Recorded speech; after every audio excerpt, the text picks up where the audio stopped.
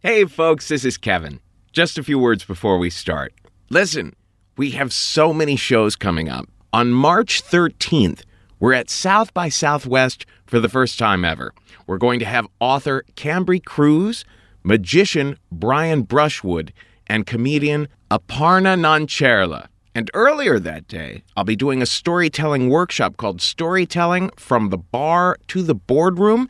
The emphasis will be on storytelling for your career, 3 to 5 minute stories that you can use in career situations. On March 22nd in Los Angeles, we have Rachel Feinstein. Her Comedy Central special is getting raves as I speak. She was huge on the last season of Last Comic Standing. So don't miss Rachel Feinstein at Risk in Los Angeles on March 22nd at the Nerd Melt Theater.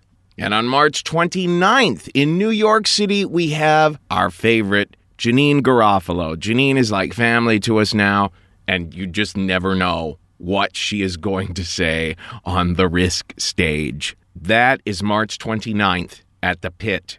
And in April, we have dates in Providence, Rhode Island, Albany, New York, and Portland, Oregon.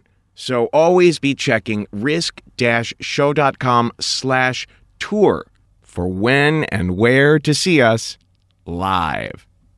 Now here's the show.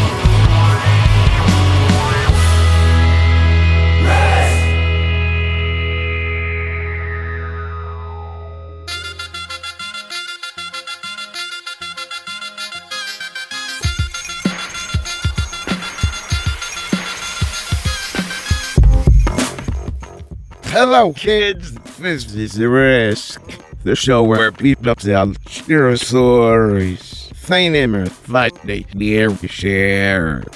I'm Kevin. I listen. Jesus God.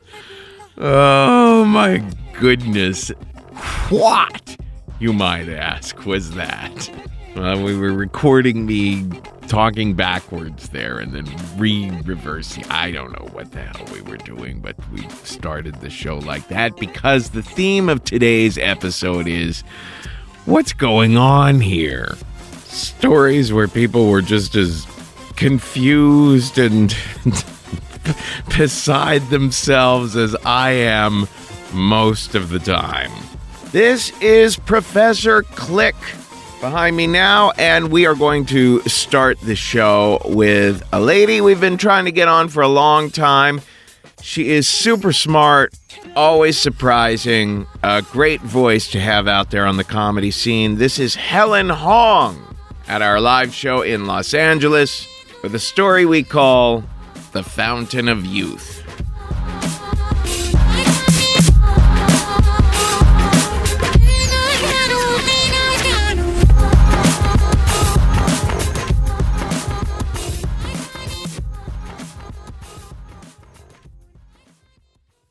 My family immigrated to the United States when I was 2 years old, and we lived in a tiny little one-bedroom in Flushing, Queens. And the thing about immigrants that Republicans love to harp on, which is kind of true, is that we all have humongous families, like ginormous families back home. And whenever one of us comes over to the new world, we try to bring everybody else on over. So our tiny little one bedroom in Flushing, Queens was just like a train, just like one after another of just fresh off the boat Koreans. It was just like a steady stream of like, you know, freshly immigrated Asians just coming right through the one bedroom. And so the summer that I was 5 years old, we had an uncle staying with us. And it was summertime in New York City. It sucks. It's like swampy and sweltering and hot, and we didn't have air conditioning. We were poor. And like the cockroaches are celebrating Mardi Gras, and The rats are like having street parties in the apartment. Like, it's crazy. It's disgusting. And my mom had just had a baby. She had just had my little sister. And so I'm sure they were trying to get my uncle out of the house in whatever way they could possibly do it. So the plan was that he was going to take little 5-year-old me to Coney Island Beach for the day.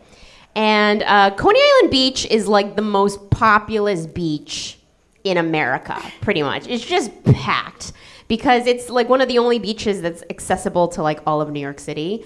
So Coney Island Beach is abundant in two things: immigrants of all stripes and freaks.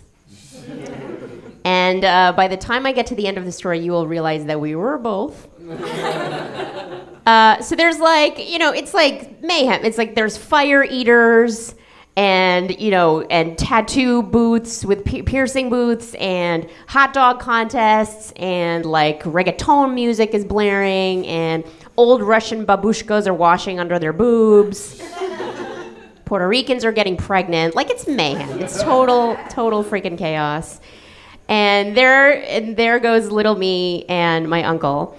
And I have to tell you, on this particular day, I was looking fierce. Because my mother had dressed me in an adorable little red bikini with little white polka dots on it and ruffles. And my hair's in pigtails. And Asian kids are kind of adorable anyway, as it is, but I'm like a 10 on the precious scale. I am just precious, precious, precious. So I remember.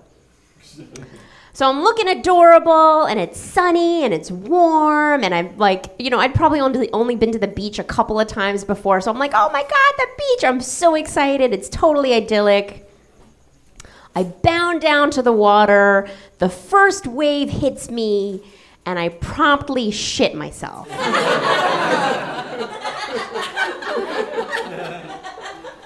Now I know this is like, this has happened to all of us, right? Where you go into you go to the pool or you go to the beach, you get in the water, it's way colder than you expect it to be.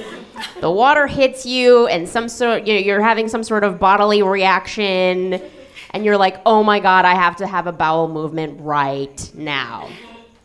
Usually when this happens, you can be, you drag yourself out of the water, you run to the restroom, you're like, and, you make it no harm, no foul. But I am 5, so boom, it's just shit. I just shit right then and there, like no time for reflection, no chance to say a prayer. I don't even know if there was if I even thought that anything could be done. It was like, boom, shit in my pants.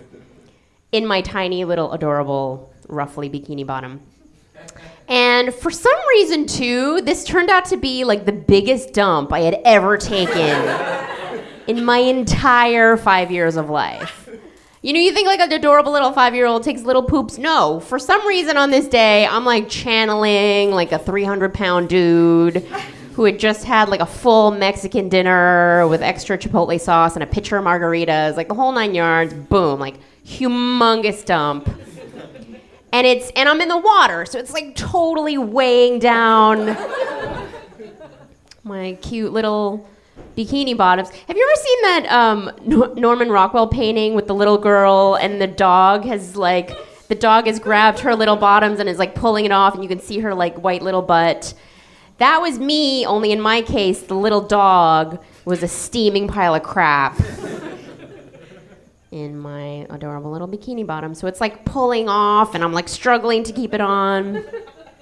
Now this isn't even like the most, this isn't the time that I'm like, oh my God, feeling shame. I'm not even, because I'm 5, I'd probably only been potty trained for a couple of years at this point. When you're 5, like shit happens. I'm definitely mad at myself. I'm definitely like, I pooped and I wasn't supposed to. But I'm not like feeling mortified at this moment. I'm just like sort of angry at myself and I'm like, oh. No, the mortification came afterwards with how my uncle decides to handle his niece's shitty situation. Which is, he could have chosen like a bunch of different ways to sort of deal with this scenario. But no, what he decides to do is he pulls off my dump-filled little bikini bottom right there in the middle of the boardwalk on Coney Island in front of the fire eaters, in front of the hot dog stands, in front of the babushkas, everybody. He pulls it off, throws it in the trash can, and then he decides to wash my shitty ass in a public drinking fountain.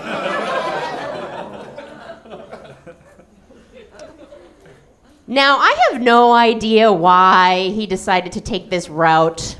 You know, like maybe he thought it was going to be weird taking a half-naked 5-year-old girl into a public men's restroom. Maybe he had never seen a drinking fountain before. Like maybe they didn't have them in Korea in the 80s. I don't know. I have no idea. Maybe he underestimated how creepy and weird this was going to end up being. Or maybe he was just a kind of a strange fellow. But all I know is that I am dangling in midair with my ass in a drinking fountain. And, you know, the water pressure on those things is not great. You know, we've all drank out of a drinking fountain. You know, it's just, you know, it's not made for, like, power hosing stuff down. It's that, you know, that sort of pleasant stream that comes out because you're supposed to be drinking from it. And also, water fountains do that thing where it's like, the pressure changes, you know, like it's big and then it's small and then it's big and it's small. So between the light water pressure and then like the varying size stream of the water and this like huge chunky poop that is still on my ass, it took forever. It took forever to get the crap off my ass, is what I'm saying. So I had like quite a long time sort of dangling there in midair with my ass in this fountain, like to ruminate. You know, I had some time to think about it. And this scene at this point has just stopped all the action on the rest of the boardwalk. Like the reggaeton record has scratched. The Puerto Ricans have stopped getting pregnant. You know, the fire eaters are like, huh, what's happening? Even the old Russian babushkas are like, this is fucked up. What is going on? And you know that you are doing some whack-ass immigrant shit if, like, old Russian Jewish ladies are staring at you like, oh, my God, I would never. This is crazy. This is crazy. You know you're playing some serious, like, level 10 wacky immigrant shit. So, you know, so I'm there, and I have a lot of time to think about it, and, like, I start feeling this feeling. You know, my face is getting hot, and I'm feeling this tightening in my stomach, and like my breathing is getting a little faltered, probably because my uncle's like squashing my abs at this point. And this was shame. This is the first time I felt shame, just in the middle of the boardwalk in Coney Island, everybody's staring, and I'm just like, oh my God, you know, face flush, like feeling this horrible feeling. And, you know, I wish I could say that this was the most shameful thing that has ever happened to me. But obviously, you know, now I'm in my 30s and, you know, plenty of other shameful things have happened since then. And now at this point in my 30s, like, you know, it barely scratches the top 10 of shameful things that have happened to me. And I can tell you, unfortunately, from experience and with conviction, that shitting yourself in public when you're 5, way less embarrassing than shitting yourself on a first date at 29. Thank you very much.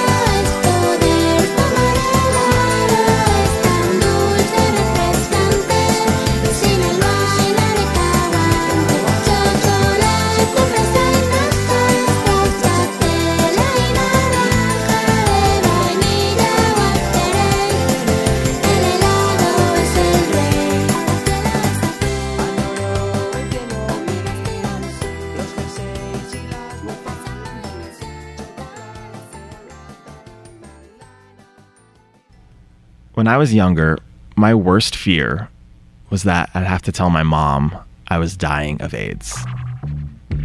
But there was a really good reason for that. It all started when I was 6, and my mom dropped me off at my friend John's house. As soon as I got there, he had this really excited look on his face, and he waved me to come into his room. And when we got in there, he told me to be quiet, and out from underneath his bed, he pulled out 2 Penthouse magazines. And now, I had never seen a naked girl before, and this was just top and bottom, just naked, page after page. And it was really exciting. We knew it was kind of wrong. We knew we shouldn't be doing this, but we were just so excited to be looking through these magazines. And then I looked down, and I had this gigantic boner. I just started getting really worried because, I mean, how long would this last? What if his mom walked in the room and she saw this? Or what if it didn't ever go down? My mom picked me up, and on the car ride home, she'd see it, and I'd have to explain what we were doing, and we'd get in trouble, and just the whole thing got me really worried. And so I did the only thing I could in that moment. I asked John, how do you make it go down? And he came over, and he put his hands down my pants and just kind of really mechanically just kind of wrang it out like a dish rag. And it hurt a little bit, but it made it go down, and it worked. So I was really glad about that. And I went over and did the same thing to him. And now I hadn't thought about that day until a few years later when I was in health class, and we started to get the first information about what sex is. And you get this book. I went home and I just rifled through the pages, so curious. And I came to a chapter on this thing called AIDS. And I learned that AIDS can kill you. And I also learned the number one way that you contract AIDS is through homosexual activity, which I assume meant something like boys touching other boys, and which I had partaken in a few years before. This just sat in the back of my mind. You know how something snowballs over time? I just started looking for symptoms, not really 100% sure at the time, but as the days passed, I would do things like take my temperature every morning, or look for other symptoms, like if I had a white tongue, I'd look in the mirror to see. Every time I had diarrhea, I would think, oh, maybe that's the AIDS. I was looking for it. And as time passed, I became more and more convinced. And the symptoms just kept popping up everywhere. And so I started taking a Pepto-Bismol every day before class. Because if you look on the box, Pepto-Bismol cures all the symptoms of AIDS. Nausea, diarrhea, vomiting. This was going to work. If I just took one of these tablets every day for the next, 5 years, I figured I can make it through this. I could keep this secret. And so the months just peeled away from there. October, November, Christmas came in December, all the way through January. It actually worked. Until one day in February when I got really, really sick. And my mom took me to the doctor. And the doctor told me, Chris, you have the flu. And I thought, no, you don't know. I was really upset. The AIDS had come much earlier than I thought it would come. I spent that week at home in bed, trying to recover. And in that time, I started planning for my death.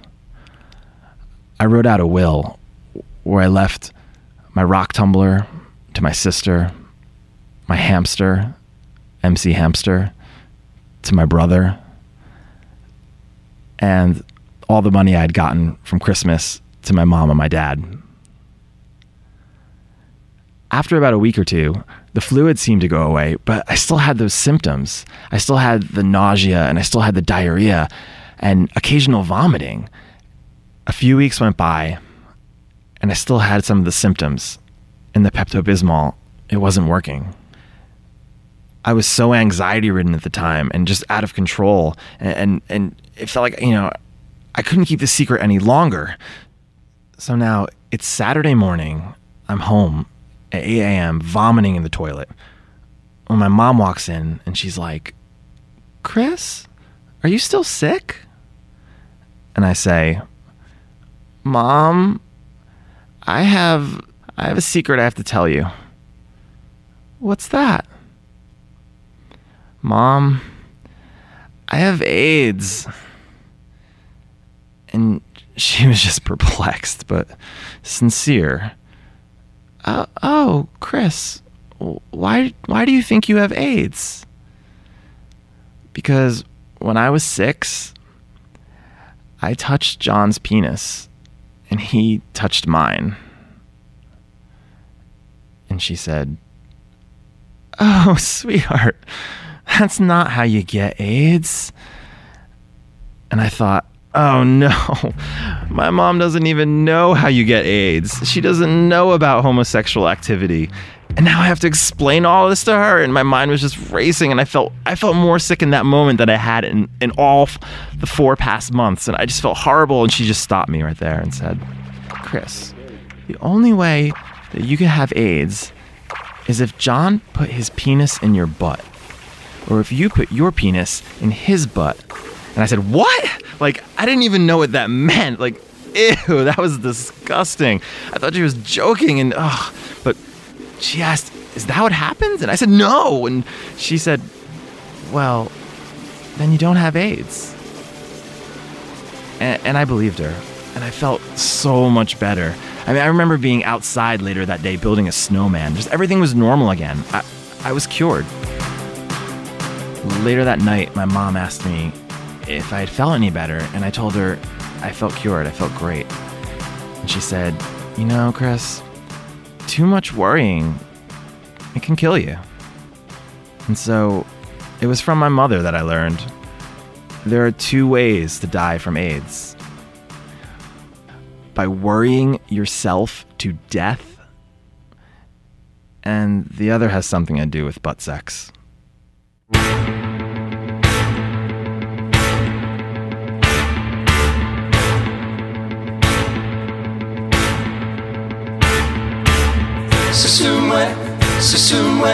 Sasumwe, too old to carry. And we knew it, we only had a little while. In the middle, just keep ticking over. And before you know it, parent to parent,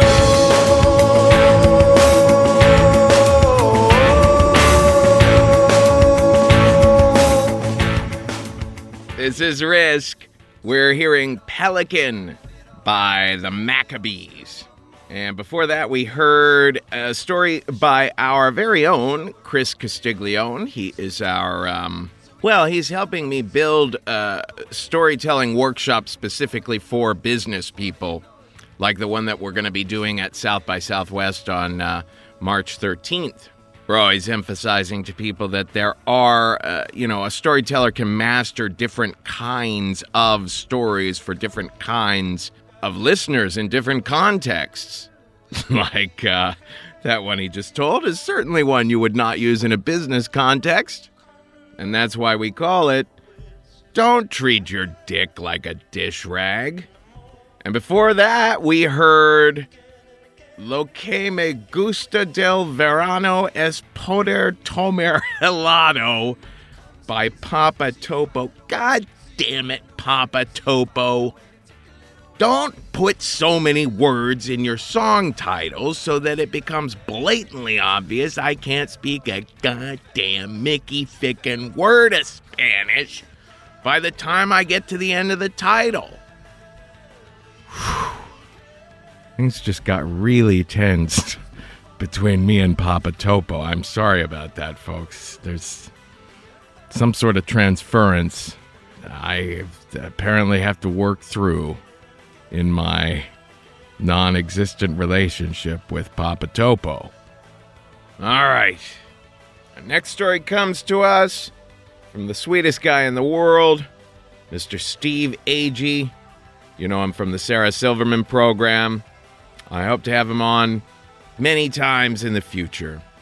This comes back from our shows in San Francisco back in January. Oh, shit.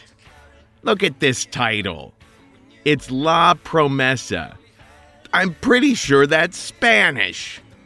Who put that there? Who called this goddamn Papa Topo? All right. You all enjoy this story by Steve Agee. I clearly have a thing or two to be clearing up right now with Papa Mickey Frickin' Topo.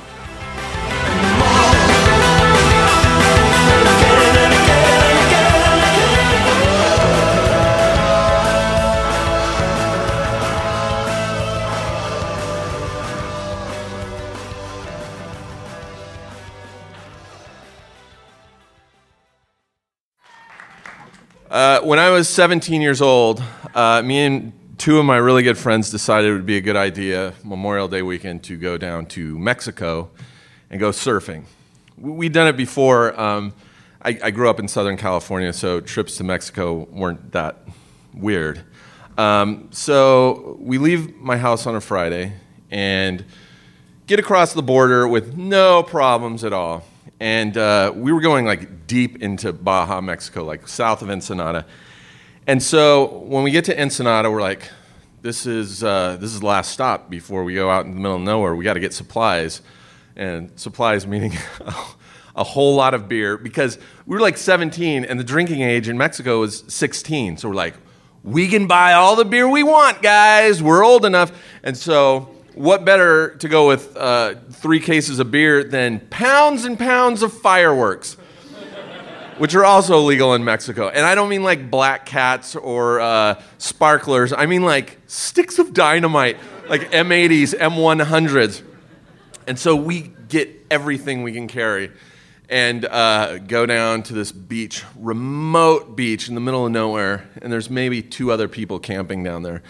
And the first night is great. We get drunk and we sit around a campfire. It's just like, felt like Kerouac or something. We're like, yeah, this is the life, man. We're in Mexico. We could live here. And the next day, we get up in the morning, we go surfing. It's great. The afternoon, the waves blow out, so there's no more waves. We're like, well, let's dig into this fireworks stash, you guys. And we didn't want to bother the 2 or 3 people that were already camping there. So we're like, well, let's walk like a mile up the beach, middle of nowhere, and we'll just start blowing shit up. We're like, that's a great idea. And so we pack all the fireworks under our arms and go really far away. Like, there's nothing around. It's pretty amazing. And we start blowing stuff up, bottles, cans, small cacti. We're like exploding shit and loving it. We were alive. It was amazing.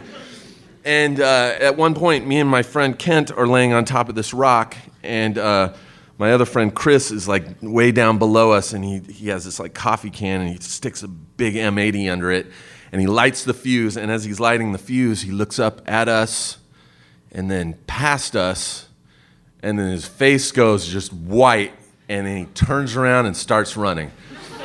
And he does not stop running, and I've never seen someone who wasn't an athlete run that fast.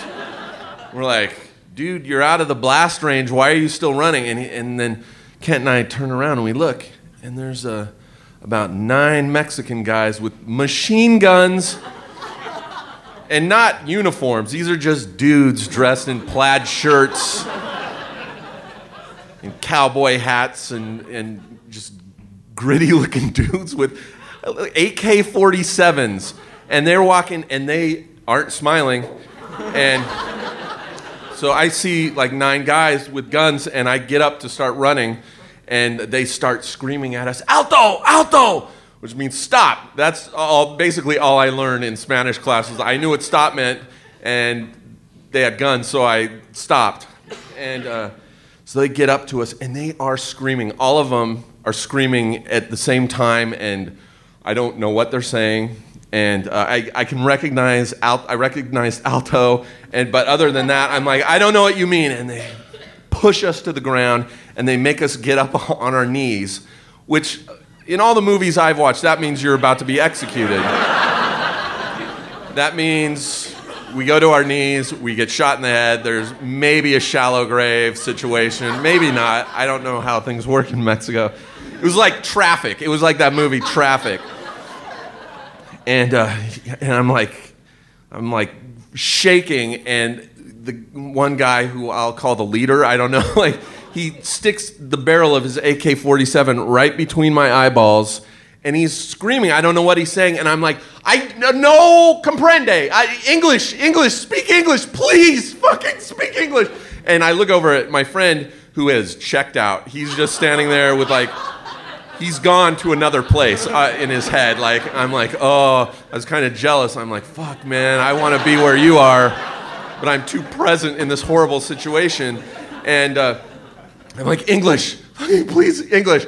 And the guy says in broken English, he's like, what the fuck are you doing in Mexico?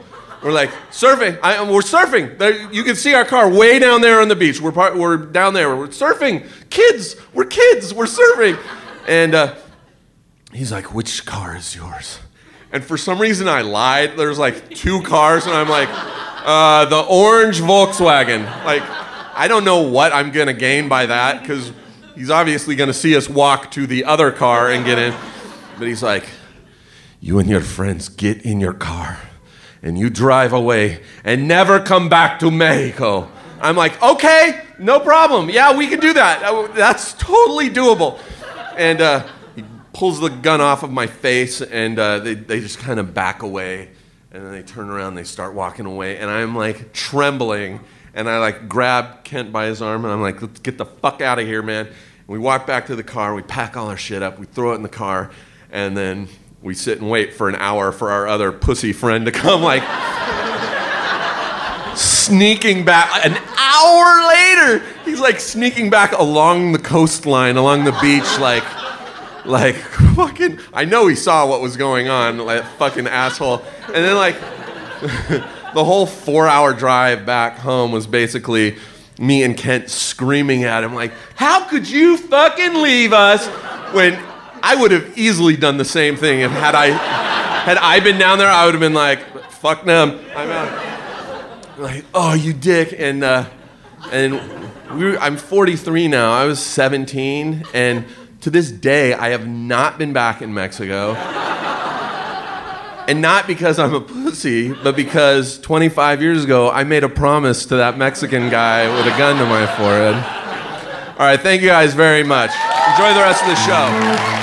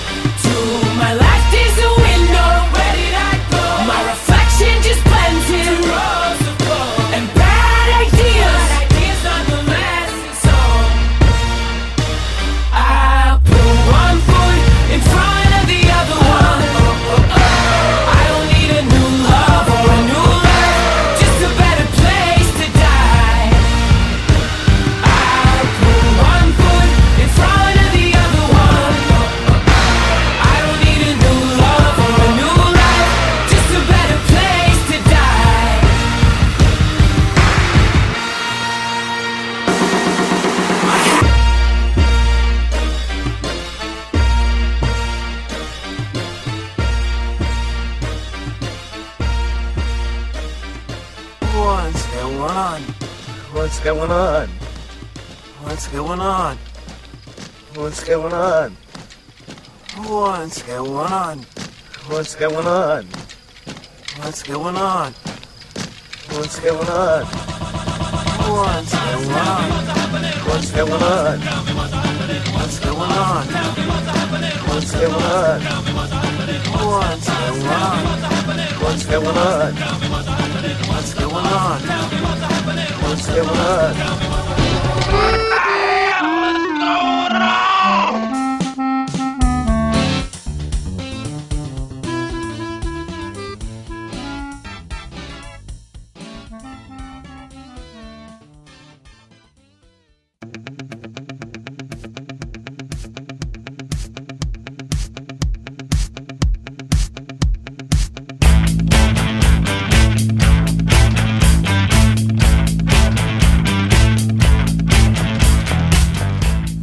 was 13, I looked like the kind of girl that would make a responsible babysitter.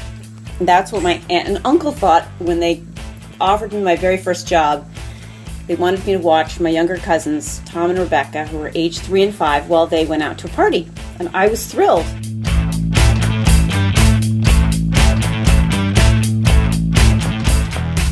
It was 1974. It was the Hamptons, and most of the adults I knew played hard and worked hard. But when I saw them, they were mostly playing hard. We lived about 1.5 miles away from my aunt and uncle's house. So that night, my mom drove me over at about 5, dropped me off. And the first big mistake I made that night was to ask my aunt if my best friend Mousie could come over and help me babysit. And she said, sure. My aunt didn't know my best friend Mousie very well. My best friend Mousie was so much fun. She was so resourceful, but she was also so naughty. Especially since she had moved to California and come back east with all kinds of grown-up knowledge that was completely new to me, like how to smoke pot from a used V8 juice can, and how to steal high-end swimsuits from an expensive boutique by shoving it into your tank top in a certain way. And even that very week, we'd gone out to lunch together at a sandwich shop and found ourselves short of the bill. And my friend Mousie ingeniously pulled from her pocket 3 beautiful African glass beads that she had just shoplifted that morning and ceremoniously left them on top of the bill. And as we left, we skipped out of that restaurant thinking that we had really done right by our waitress, because those were some beautiful glass beads. So my aunt and uncle went out, and Mousie came over, and then when it came time to put them to bed, we read them stories and sang them Joni Mitchell songs, and they went to sleep. And afterwards, Mousie turns to me and she goes, let's see what's in their liquor cabinet. And so we mixed up 2 big glasses of gin and orange juice. And we tossed back, each of us, 2 of those gin juices in about 20 minutes. And it's my first time drinking hard liquor. And so we weaved our way back to the living room, sat down and watched an episode of Columbo, giggling the whole time. And then after a while, it came time for Mousie to head home, which she did. And I readied myself for my aunt and uncle's return. And I did this by pulling down off their shelf one of the biggest books I saw that looked serious. I started a chapter, and I guess I must have drifted off.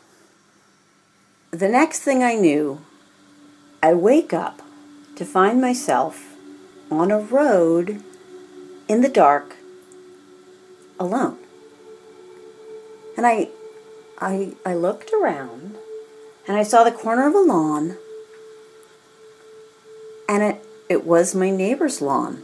And I looked up, and I could see my own front door. And I'm flushed with panic and horror, because clearly, in my sleep, I've abandoned my cousins and walked off into the night barefoot 1.5 miles back to my house, leaving them alone. And all I knew was that no matter what, I had to get back to that house as fast as I possibly could, any way I possibly could, hopefully before my aunt and uncle came home. So I turned on my heels and I started running down the road in the dark. Now, I knew that they lived on Lumber Lane, and I had biked there many times, but in my current state, I wasn't so sure of anything. I came to a T, and I looked right and left, and I had no idea which was the right way. And I saw this ranch house about 50 feet away with a light on. And so I staggered towards it and stepped up to the door, and I saw a figure coming towards me from behind the door. It was a large man in a dark brown hooded robe, looking a lot like a monk. And I heard a woman's voice behind him go, "Who's at the door?" And he replied, "It's just some drug-addicted teenager." And I said, oh, no. I just need to find out where Lumber Lane is. Can you tell me where Lumber Lane is? And he looked down at me and he said, get out of here. Get off my lawn and get yourself off of drugs. I backed away and I turned back to the road and I thought, of course he's right. But right now I just have to get back to that house. And I figured at this point that I just keep running until I found a street sign that would give me some sense of my bearings. And I finally came to this lit intersection that looked something like the center of the village of Bridgehampton. And there, nearby, was a gleaming limousine. And I staggered out and waved my arms in front of the limousine. And a woman poked her head out and said, hey, what's going on, kiddo? And crescendos of giggles behind her. I look in, and I can see past her a car full of women and a guy at the wheel with tinted glasses on, playing it cool. The first woman says, honey, why don't you get in the car? And so I do. And as soon as I'm in there, I'm enveloped by long arms and long nails and lots of laughter, and suddenly they want to know all about me. And they're all cozy and squeezy and honey this and honey that. And as we pull off into the night, they promise that they're going to find Lumber Lane. She says, my name's Candy, this is Linda. And that's when Linda said, hey, Candy, should we tell her what we do? And they all went, no, let's not tell her what we do. No, we can't. And Candy goes, oh, what the hell? We're in sexy movies, and Lou here is our producer. Hee. And everyone laughed, and Lou leaned back and kind of gave a nice nod. And I was still pretty blottoed, but I was starting to relax a little bit. I was still terrified, starting to relax a little, realizing that these weren't kidnapper killers, nor were they the judgmental ladies' mothers from the tennis club nearby. And I might just make it through. Even when Candy kept asking me, honey, you sure you didn't take anything earlier? I kept insisting that I had not. Mostly because I was so mortified about the whole experience, I thought that if I just willed it to go away, it would. So I direct us to go left, and then another left, and then another left, and then the next thing I know, we're back at the intersection where they picked us up. And I look up, and I see two signs. One sign says Montauk Highway, and the other sign says Lumber Lane. So everybody titters in the back seat, and we head off down Lumber Lane. And as we pull up to my aunt and uncle's house, I can see that their car is in the driveway.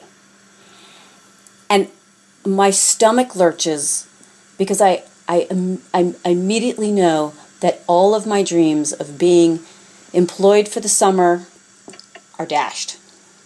And I sit in the back seat with my head in my hands, and Candy says I should just go in and talk to my aunt. Just face it.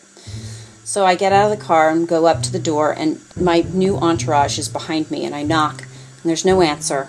I open the door, and Candy and company tumble in after me, and I see my aunt in her bathrobe, blinking in the living room light, and she says, Elise, what are you doing here? I drove you home 2 hours ago. And I immediately feel flooded with relief. And Candy and Linda are laughing, and Lou is chuckling, and this is followed by some awkward introductions, and then some assurances by Lou that he will drive me home so that my aunt can go back to bed, and he does. And this time I'm a little sobered up now, and I know my way back, and they drop me off, and as I'm getting out of the car, Candy says to me, honey, stay off the bottle, at least until you're 16.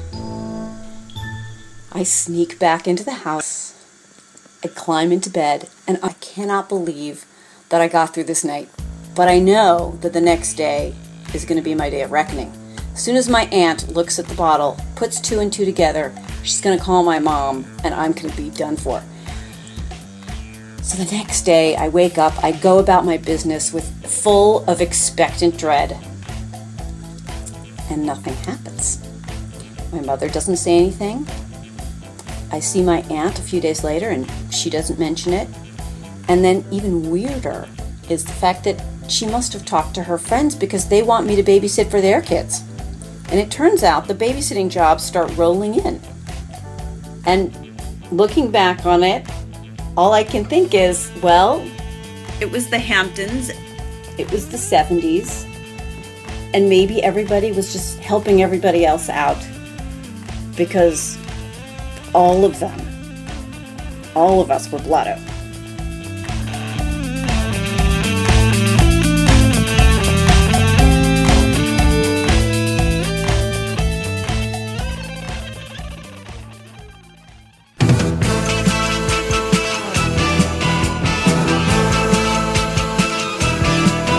Is het lang geleden, is het lang geleden, dat mijn hartje riep met zijn dingen dan. Is het lang geleden, is het lang geleden, in de zomerzon ging het bim bam bam. Tikketak gingen uren, hoe lang zou het duren? Tikketak en dan bim bam bam. Tikketak, al die nachten bleef ik op je wachten. Tikketak en toen bim bam bam. De tijd was om. Is het lang geleden, is het lang geleden, dat je zei ik ben zo blij ding dan. Is het lang geleden, is het lang geleden, dat de kerkklok voor ons sloeg bim bam.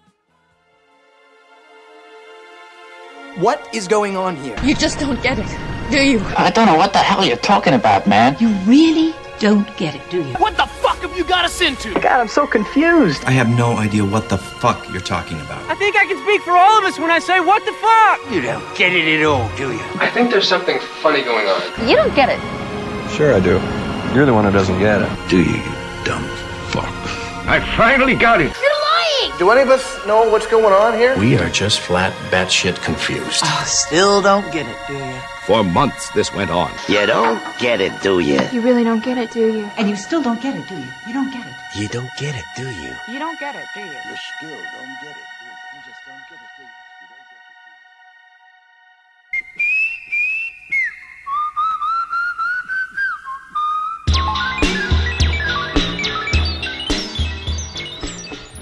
Dick Hyman. Actual name. Song called My Moog and Me. And before that, we heard a collage called Just Don't Get It by Gel Soul and Jeff Barr. Before that, Ding a Dong by Teachin'. You'd think that Just Don't Get It would be by Teachin' and Ding a Dong would be by Dick Hyman, but it didn't work out that way this time. Flashing back even further, we heard the lovely Elise Pettus telling a story we call Strangers in the Night. Elise actually came for one of our business storytelling workshops at thestorystudio.org and then came and took our big 9-week-long workshop and told that story in class, and I said, boy, I just have to record that one. She ran into an awful lot of interesting people that night. I guess it's just a good thing she didn't run into Dick Hyman. Or fall back on him, for that matter. Before that, a collage by Jeff Barr called What's Going On? And before that, the song 1 Foot by Fun. Tell you, I have a particular friend with a particular fetish, and I'm pretty sure that if he just had 1 foot and Dick Hyman, he'd have no complaints. Our last story comes to us from comedian Mike Amato. I tell you, it's a tricky and confusing thing booking these shows. Mike's been telling me for the longest time, Kevin, you gotta have me on, and I've been meaning to for the longest time, and I'm glad that we finally did, because it was a real treat. Here he is live at the Risk Show in New York City. The story we call Dick Hyman and the Jewess.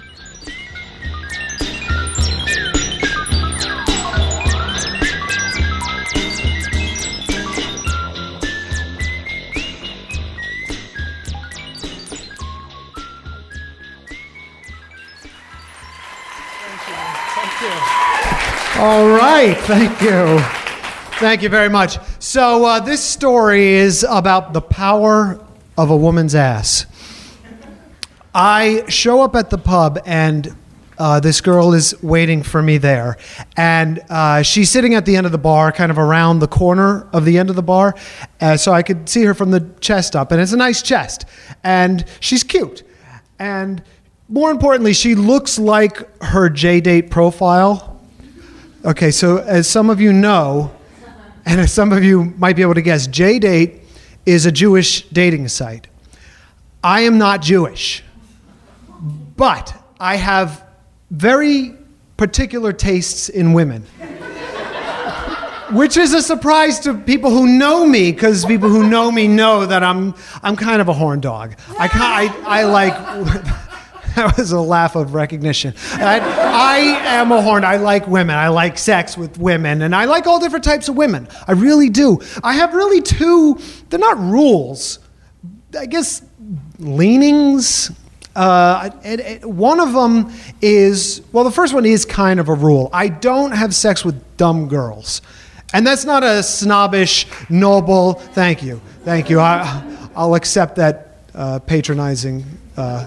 No, me, I'm the one patronizing. But no, it's not really that it's some like noble thing. It's just I'm not attracted to them. And I wish I were. There's a lot of hot, dumb people out there. I'd love to fuck. But there's something about a dumb person. I'm just not, and you could tell a dumb person right away. You could tell, especially when their tongue sits on their bottom teeth. Like, you could tell they're dumb. They give off the dumb vibe. And I just am not interested. I don't want to talk to them after or before, and I don't. So that's one. The other one, obviously, is I like Jewish girls, and there's something about them. They're raw and they're smart. And I know this is stereotype, but it's true. They're smart and they're feisty and they're liberal and they're horny as hell. Jewish women are the I don't know why. I think I do. I actually have a theory, but it's kind of heavy, so I won't. It's basically, my theory has to do with it's genocidal panic. But like I said, it's kind of heavy. I don't want to, not for tonight. I'll save it for my dissertation or something. But I like Jewish girls, and like the dumb girls, I can spot them a mile away. Now, maybe not a mile away, but far away. Like I can actually, like I was at the beach once and I saw a girl like 20 yards away and she was blonde and I just went up to her. I walked up to her and I said, "Are you Jewish?" And she said, "Yeah." And we dated. We did. It really happened. I've got like a GPS system or something in my,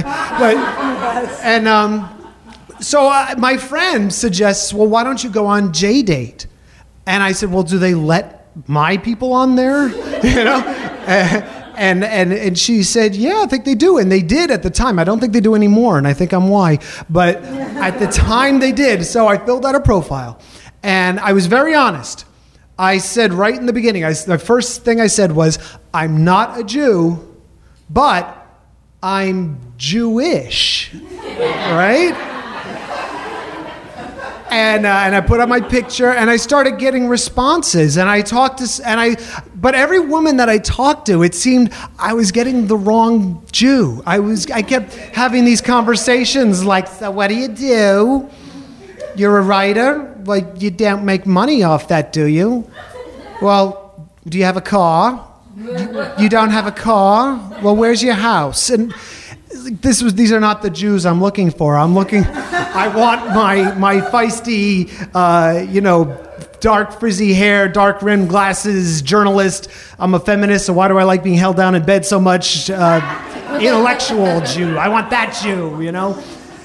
And so I kept looking and scrolling, and then I came across a girl who looked different from all the other ones. She kind of had this sort of glam goth thing going on. She had her hair was bleached blonde, and there was something interesting about her. And so she emailed me, so I responded, and we set up a date. So I'm at the pub, and I walk up to her, and I say, "Daniela," and she says, "Mike, yeah," and she says, hang on a second. And she was cute, too. She had sort of like the corsety German milkmaid girl, which is kind of ironic, but like that sexy thing, you know, I thought it was hot, you know. And so she gets up, says, can you watch my bag? I'm going to go to the bathroom. I said, yeah. And that's when it happened. She turned around, and the biggest ass I'd ever seen on a white girl came swinging around at me. And it came around fast. Too, because if I don't know if you know geometry, but if the wider the circumference, the faster it has to travel around a fulcrum, as opposed to a point closer on the radius. That's why ships on the horizon look like.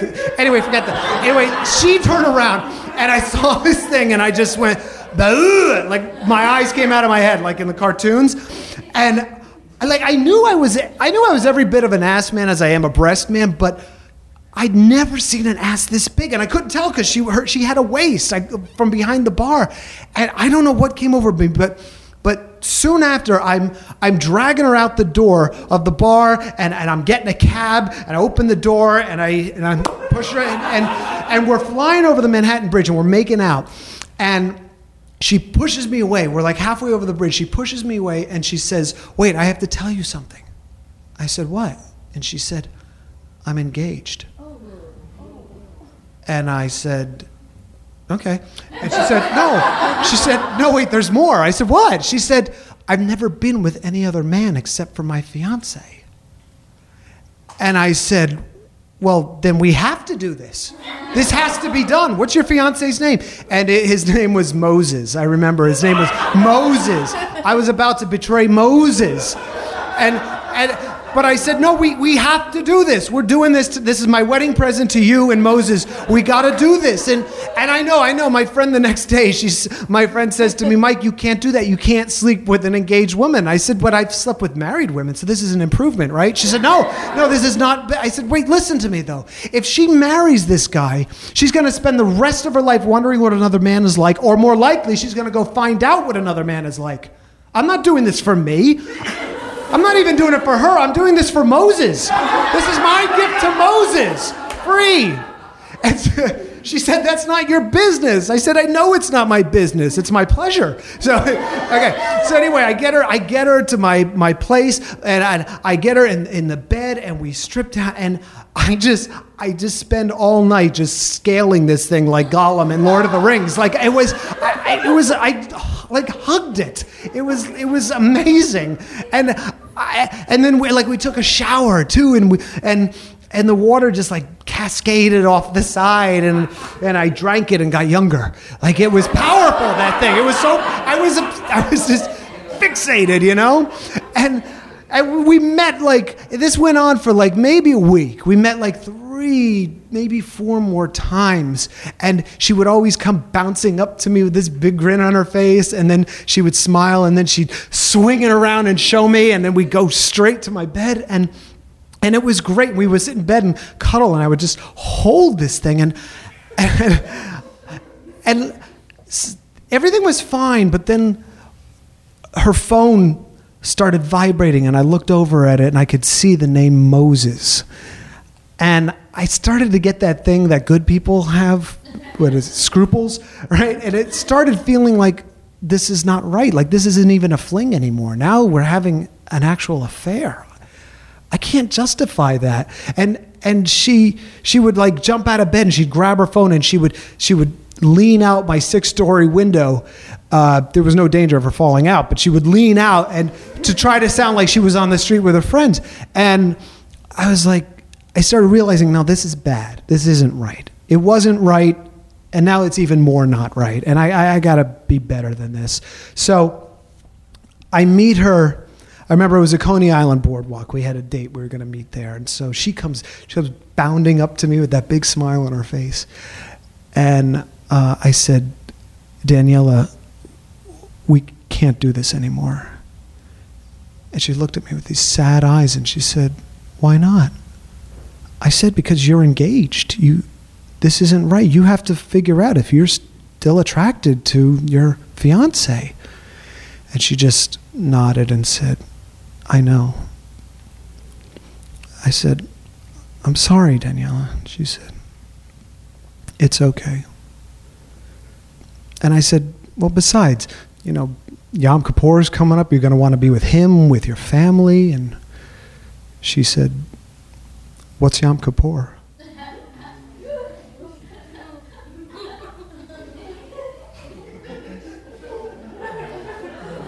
I said, it's one of the high Jewish holidays, right? And then it hit me. I said, Daniela, are you Jewish?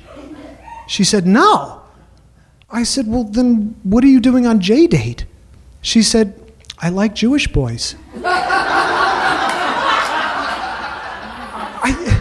I said, Daniela, you know that I'm not Jewish, right? She said, yes, you are. I said, no, I'm not. She said, yes, you are. You are. I said, what are you talking about? She said, you said so in your profile. You said, I am Jewish. I said, Daniela, that was a joke. Didn't you read the rest of it? Didn't you see my handle was GoyToy2000? I mean, and then it hit me. Not only is she not Jewish, but she's dumb.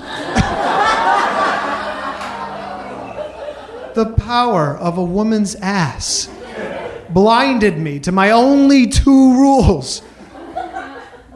And I just said, goodbye, Daniela, and I kissed her on the cheek, and I just stood there and I watched her as she walked away all the way down the boardwalk, and I just kept watching until she was completely out of sight.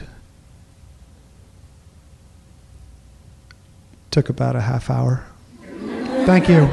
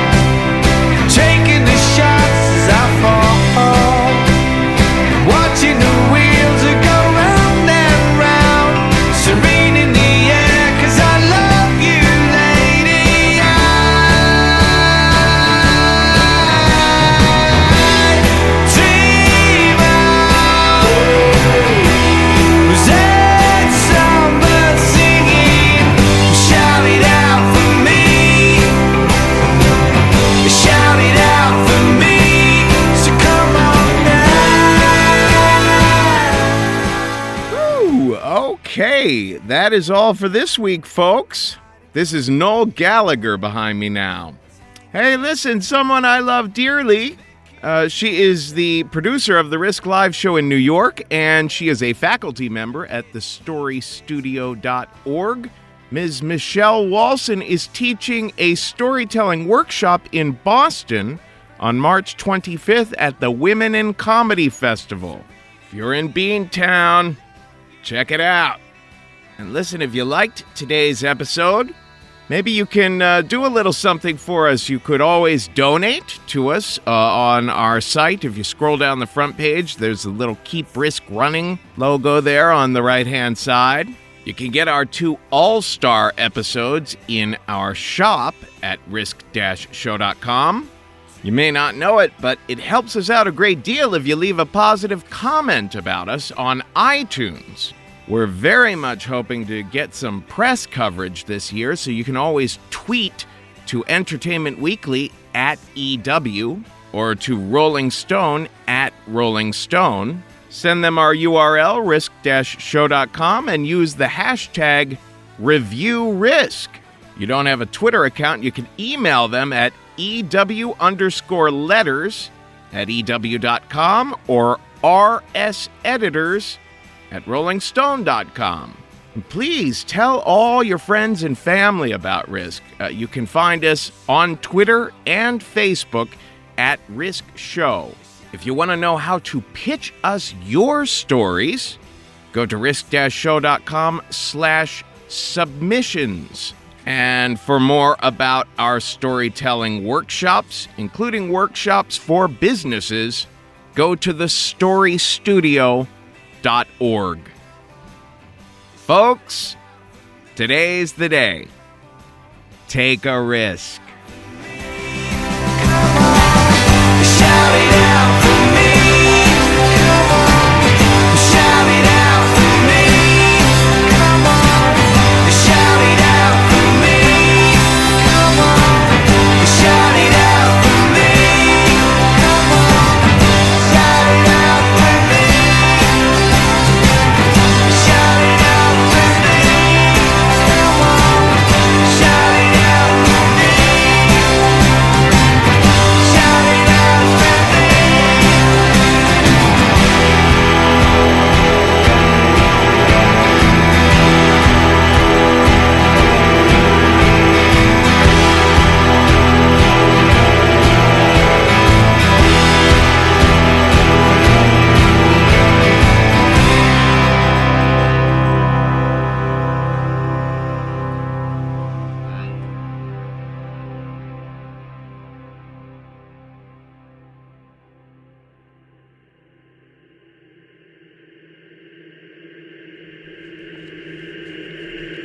Easter egg. Easter